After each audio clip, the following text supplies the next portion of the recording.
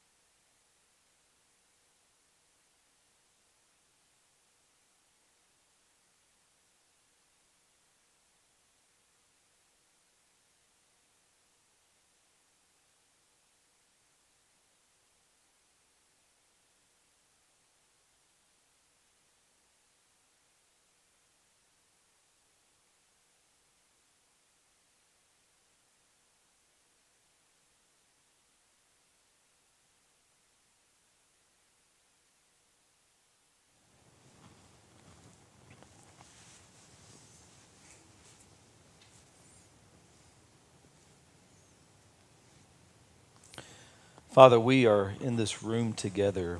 We are present with one another, and we know that you're present with us. And so just in the posture of sitting and in silence, we present ourselves humble to you, willing, wanting, and desiring you.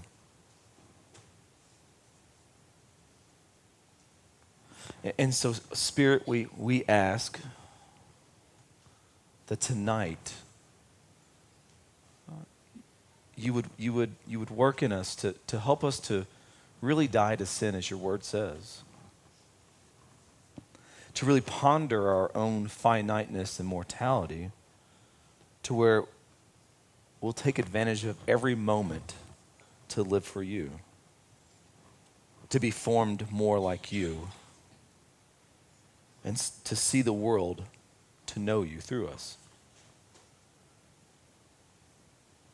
And so, Spirit, we know that you work in powerful and mighty, big and small, loud and silent ways. And so tonight we just ask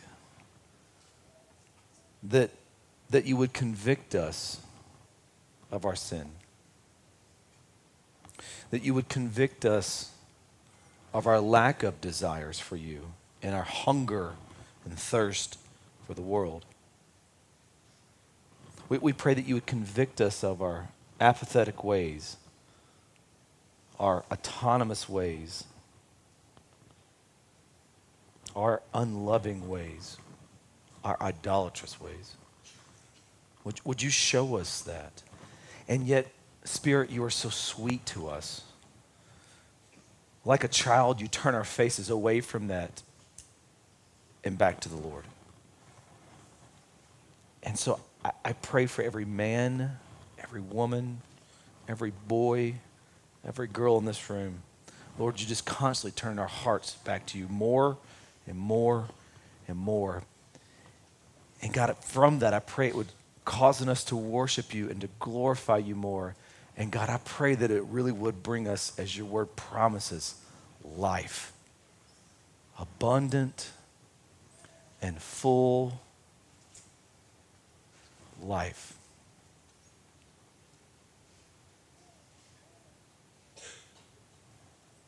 And so help us now. We ask in Christ's name. Amen. Hey, thanks for being here. It's Ash Wednesday. This is kind of out of the norm. I know it's Valentine's Day. And nothing says Valentine's Day than like going to church and hearing you're going to die and having some ashes smudged on your head. But I just, as one of your pastors, it just brings me great joy that this matters to you. This matters to you. And so, as Brandon did such a wonderful job leading us and explaining the season of Lent and Ash Wednesday, it is a great reminder for us to be reminded that we are finite, that we are mortal, that we are going to die. And we're going to do this in such a physically embodied way tonight that we're in just a moment, in just a bit, you're going to come up front and someone is going to ask you, have you trusted the Lord as your Savior? And when you say yes, they're going to take a thumbful of ashes and make a minus sign above your head, and they're going to say, you are dust, and to dust you shall return. Let me translate that. You're going to die. You're going to die. But then they're going to say, however, therefore, and they're going to do the top part, covering that. Therefore, consider yourself dead to sin and alive to God through Christ Jesus. And so we won't leave here as people knowing our mortality. We won't leave here kind of shoegazing all that, like, I'm going to die, woe is me. We won't leave here this way if we're in Christ. We leave here knowing that death is going to be the vehicle that reunites us with our Lord. We know that we have hope. And so when you look through the Bible is constantly showing us through example, through story, and just straight through that we are of the dust together.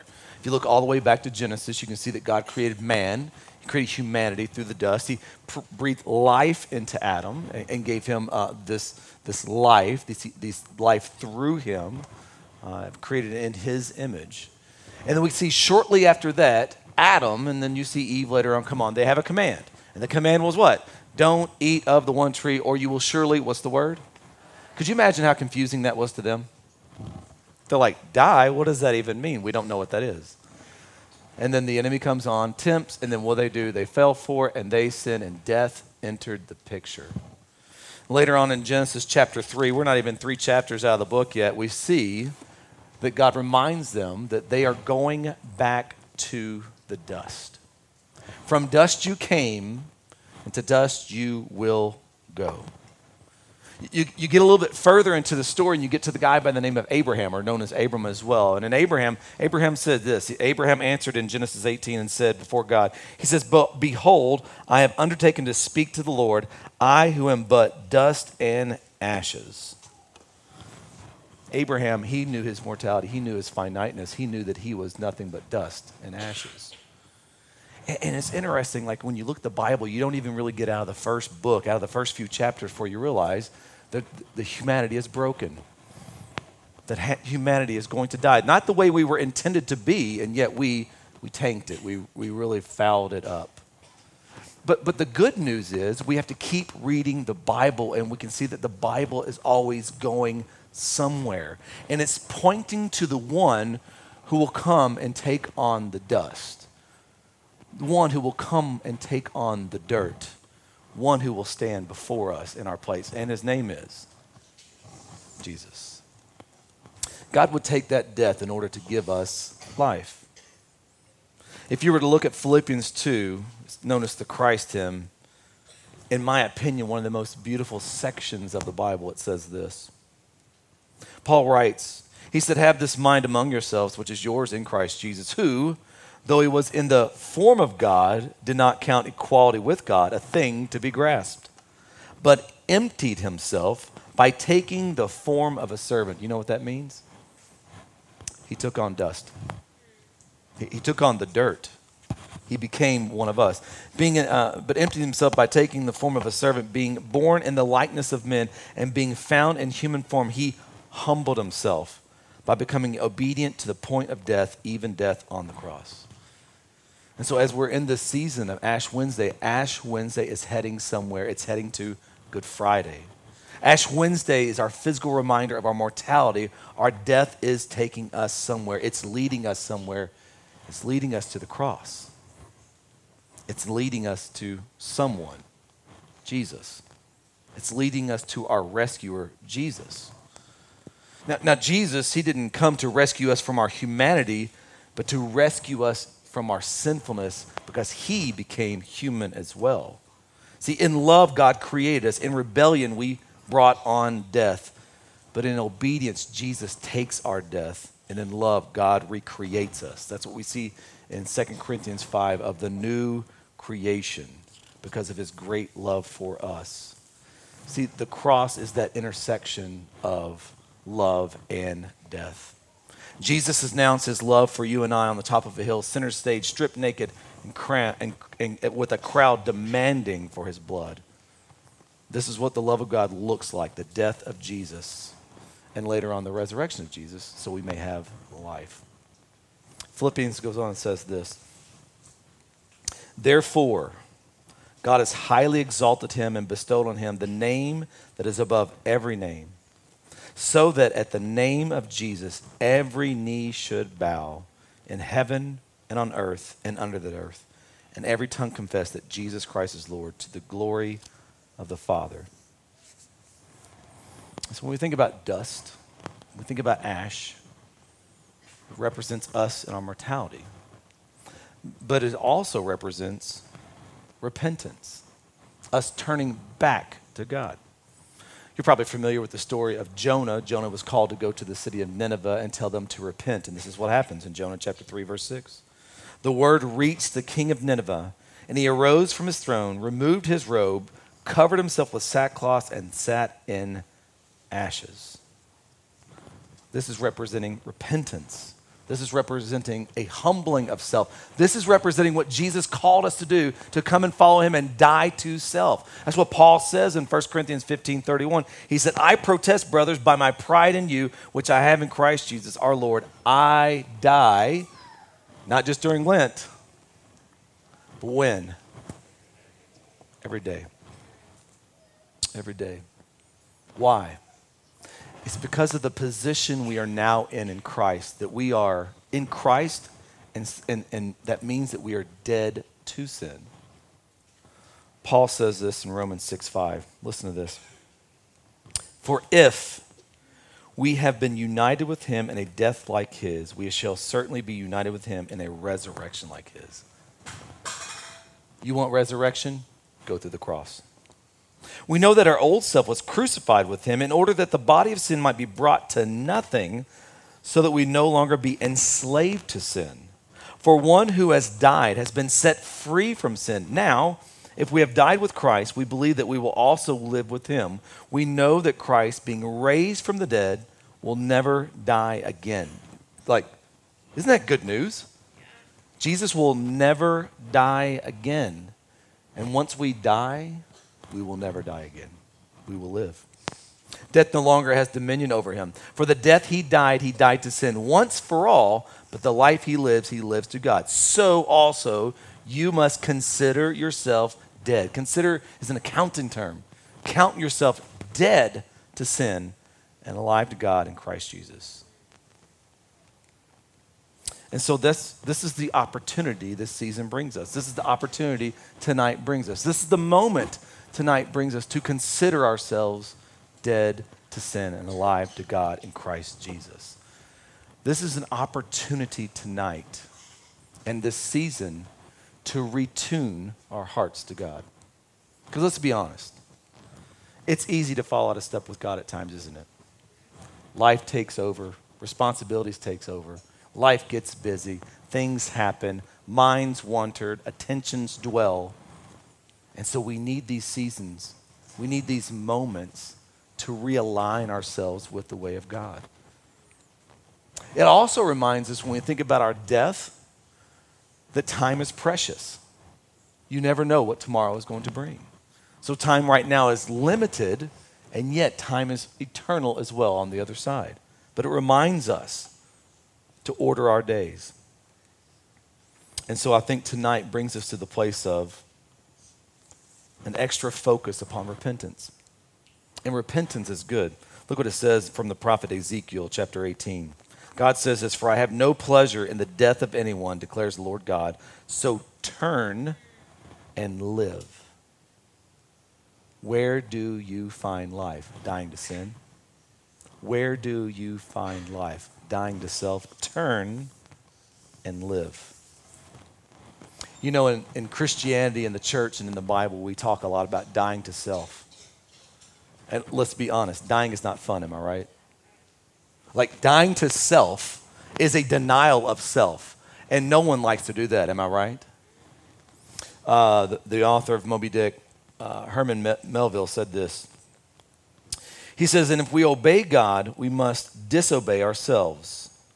And it is in this disobeying ourselves wherein the hardness of obeying God consists.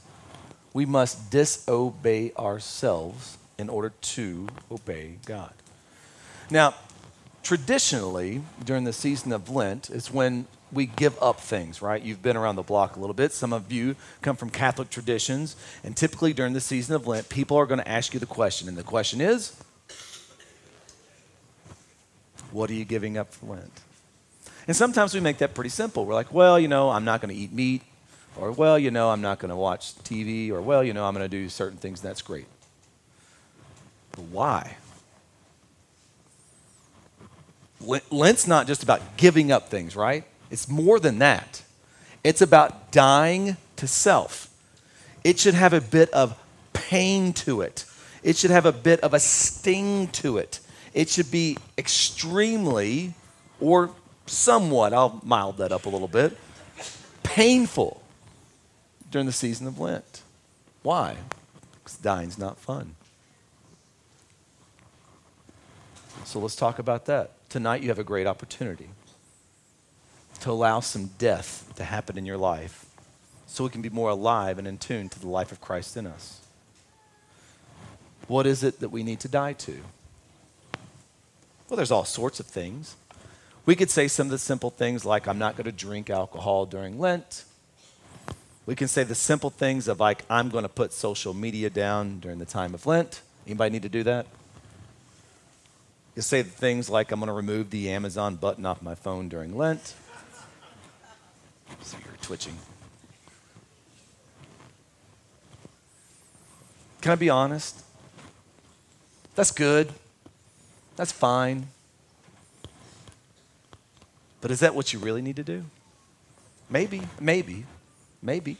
Perhaps you need to take everything off your phone that causes you to scroll, because you're just scrolling your life away. And you ever notice when you scroll, you're kind of looking through it. You're not even looking at it anytime. You just habit. So perhaps, maybe you're in a season to where you're drinking too much or too frequent. So yeah, that might be a great thing to set down. Or your eating patterns or something like. Sure. That's great.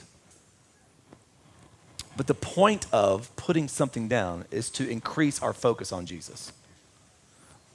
To increase our focus upon Jesus. To increase our loves and desires and hungers and thirsts to Jesus. To increase our Christ-likeness. So what if we got really serious about Lent and said, instead of just giving up some of those things, which that may be part of it, what if we were to say, during Lent, I'm going to give up some of my individuality. I'm so focused on me and what I want that I'm not focused on other people and what they need. I'm not focused on caring for people well and serving people well. What if we were to give up some of our hurriedness we have in our heart and say, I'm going to stop doing a lot of different things that really don't matter to where I can have a quieter heart and so I can be more in tune with the Lord and his people and be present. What about those types of things? I'm going to give up isolation because I'm alone all the time because I just don't want to be around people. And what if you're giving that up to where you force yourself to be around people? You see, like, what are the hard things? Because sometimes we have those surface things of like, these are easy. I'm gonna give up country music for 40 days or whatever it is. Like, wow, that's easy. I mean, you gave up the Cowboys all season, so it's easy. But what if you were to go beyond that? I'm gonna give up my time, and so I'm gonna serve others at the church. I'm going to give, because like traditionally it's giving, praying, and fasting. I'm going to give in a way to where I really feel it. So let's not miss a moment. Let's not miss an opportunity.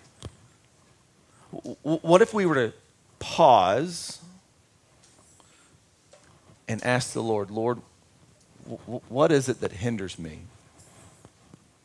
What is it the sin that so easily entangles me? What is the destructive coping mechanism I keep running to over and over and over? What is the ism in my life that really, really prohibits me from giving myself fully to you and really surrendering all? So let's try it. I'm going to ask you all just to be in a spirit and posture of prayer. And what if we were silent again? Because we asked the Holy Spirit to do something.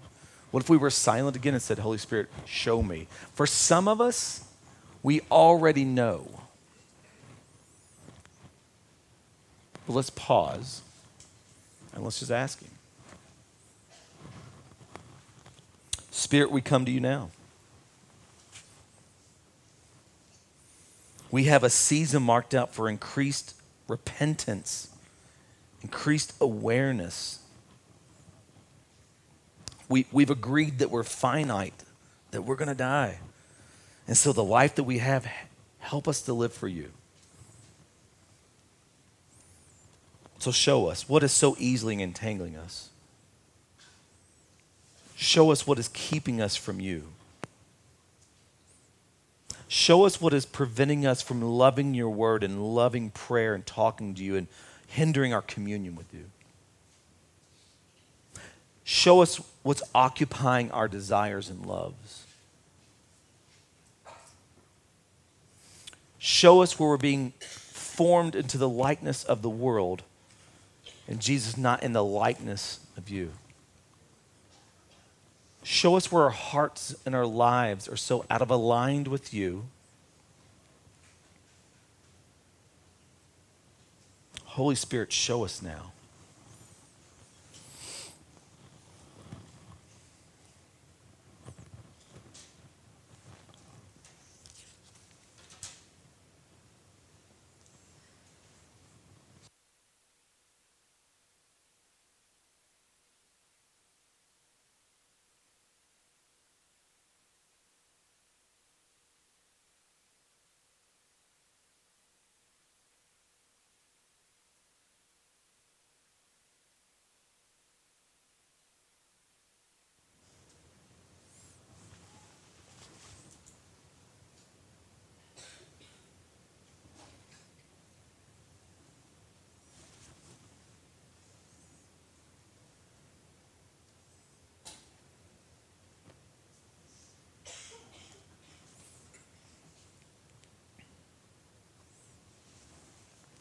Spirit, we pray that you would give us the boldness, the courage, and the ability, the empowerment to turn.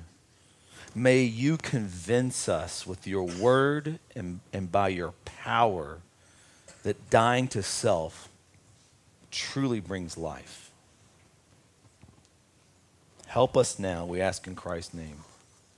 Amen. Listen to to Proverbs 3. Listen to Proverbs 3, 5 through 8. It says, trust in the Lord with all your heart. Do not lean on your own understanding. In all your ways acknowledge him, and he will make straight your paths. Be not wise in your own eyes. Fear the Lord and turn away from evil. Repent. What will it do if I turn away from evil? Verse 8. It will be healing to your flesh and refreshment to your bones. Do you need healing? Do you need refreshment? Repent. Turn to the Lord. Here in a moment, you're going to be asked to come up front and receive what is known as the imposition of the ashes. And when we put ashes on our foreheads as a sign of the cross, we participate in a visible reminder of our condition and the power of the cross to change that condition forever. Through Jesus taking on the dust of mortal human nature, we are able to once more approach the God of love and have life through Jesus' death. In Christ, yes, you and I will die, but death, listen, does not have the final word. As you and I take the mark of the ashes today, note that the first line reminds us of our sin, our guilt, our mortality. Yet as we take the other mark, it goes over top the first, covering it. It is like the grace of Jesus that covers over our sin. As you take the mark of the ashes, be reminded that yes, you are marked by sin and death, yet as the second stripe is applied, it crosses over the first, and Christ crosses over our death and sin. Now, parents, if you have little ones coming up, or grown-ups, if you have little ones coming up here with you, we're going to ask each person, have you trusted Jesus as your Lord and Savior? And so if your children have not, just kind of hold them back. Let them come up there with you and look and see what's going on and listen, but do not have them participate if they have not trusted Jesus. If we ask you, have you trusted Jesus as your Lord and Savior, and you say yes, we're going to give you the mark, and we're going to say that saying over you. If you say no, you're just going to get the first line. And we're going to tell you to then now go repent and trust the Lord Jesus and be saved.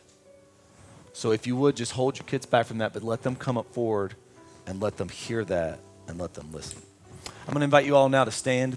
You're going to see a diagram on the screen. This is the order in which we want you to come. We'll have 4 people up front helping to apply the ashes.